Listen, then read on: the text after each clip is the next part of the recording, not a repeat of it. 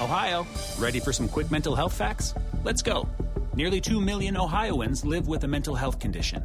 In the U.S., more than 50% of people will be diagnosed with a mental illness in their lifetime.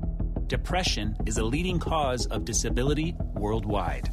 So why are some of us still stigmatizing people living with a mental health condition when we know all of this?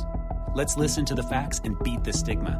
Ohio, challenge what you know about mental health at beatthestigma.org. Today is December 9th, and you are listening to Transport Topics. I'm Esmeralda Leon.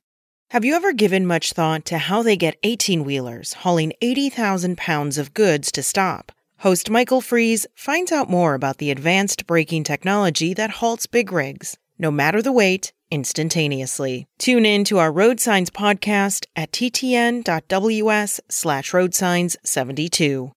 Now let's dive into the day's top stories.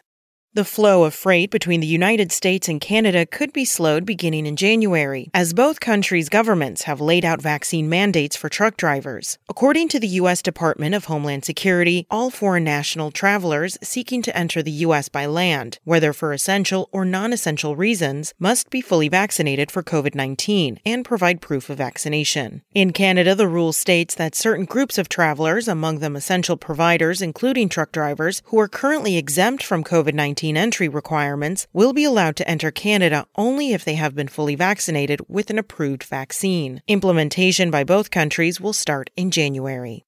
President Biden has directed federal agencies to spend billions on electric cars, clean electricity, and upgraded buildings with a goal of reaching net zero carbon emissions by 2050. The order directs federal agencies to buy only electric vehicles by 2035 and transition federal buildings to net zero emissions by 2045. The U.S. government also will launch a Buy Clean initiative for low-carbon materials and aim to buy products without forever chemicals, according to the White House.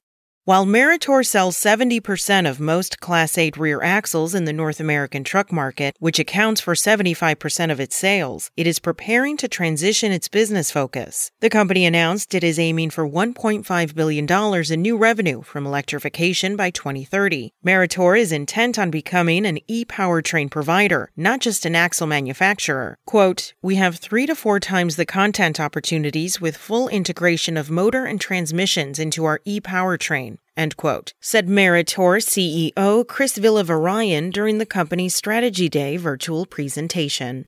That's it for today. Remember, for all the latest trucking and transportation news, go to the experts at ttnews.com. SpokenLayer. Sick of being upsold at gyms? My guy, you're currently a base member? For $90 more, I can upgrade you to our Shred membership. For $130 more, you'll be a Swole member. And for just $300 more, you'll reach Sweat Platinum.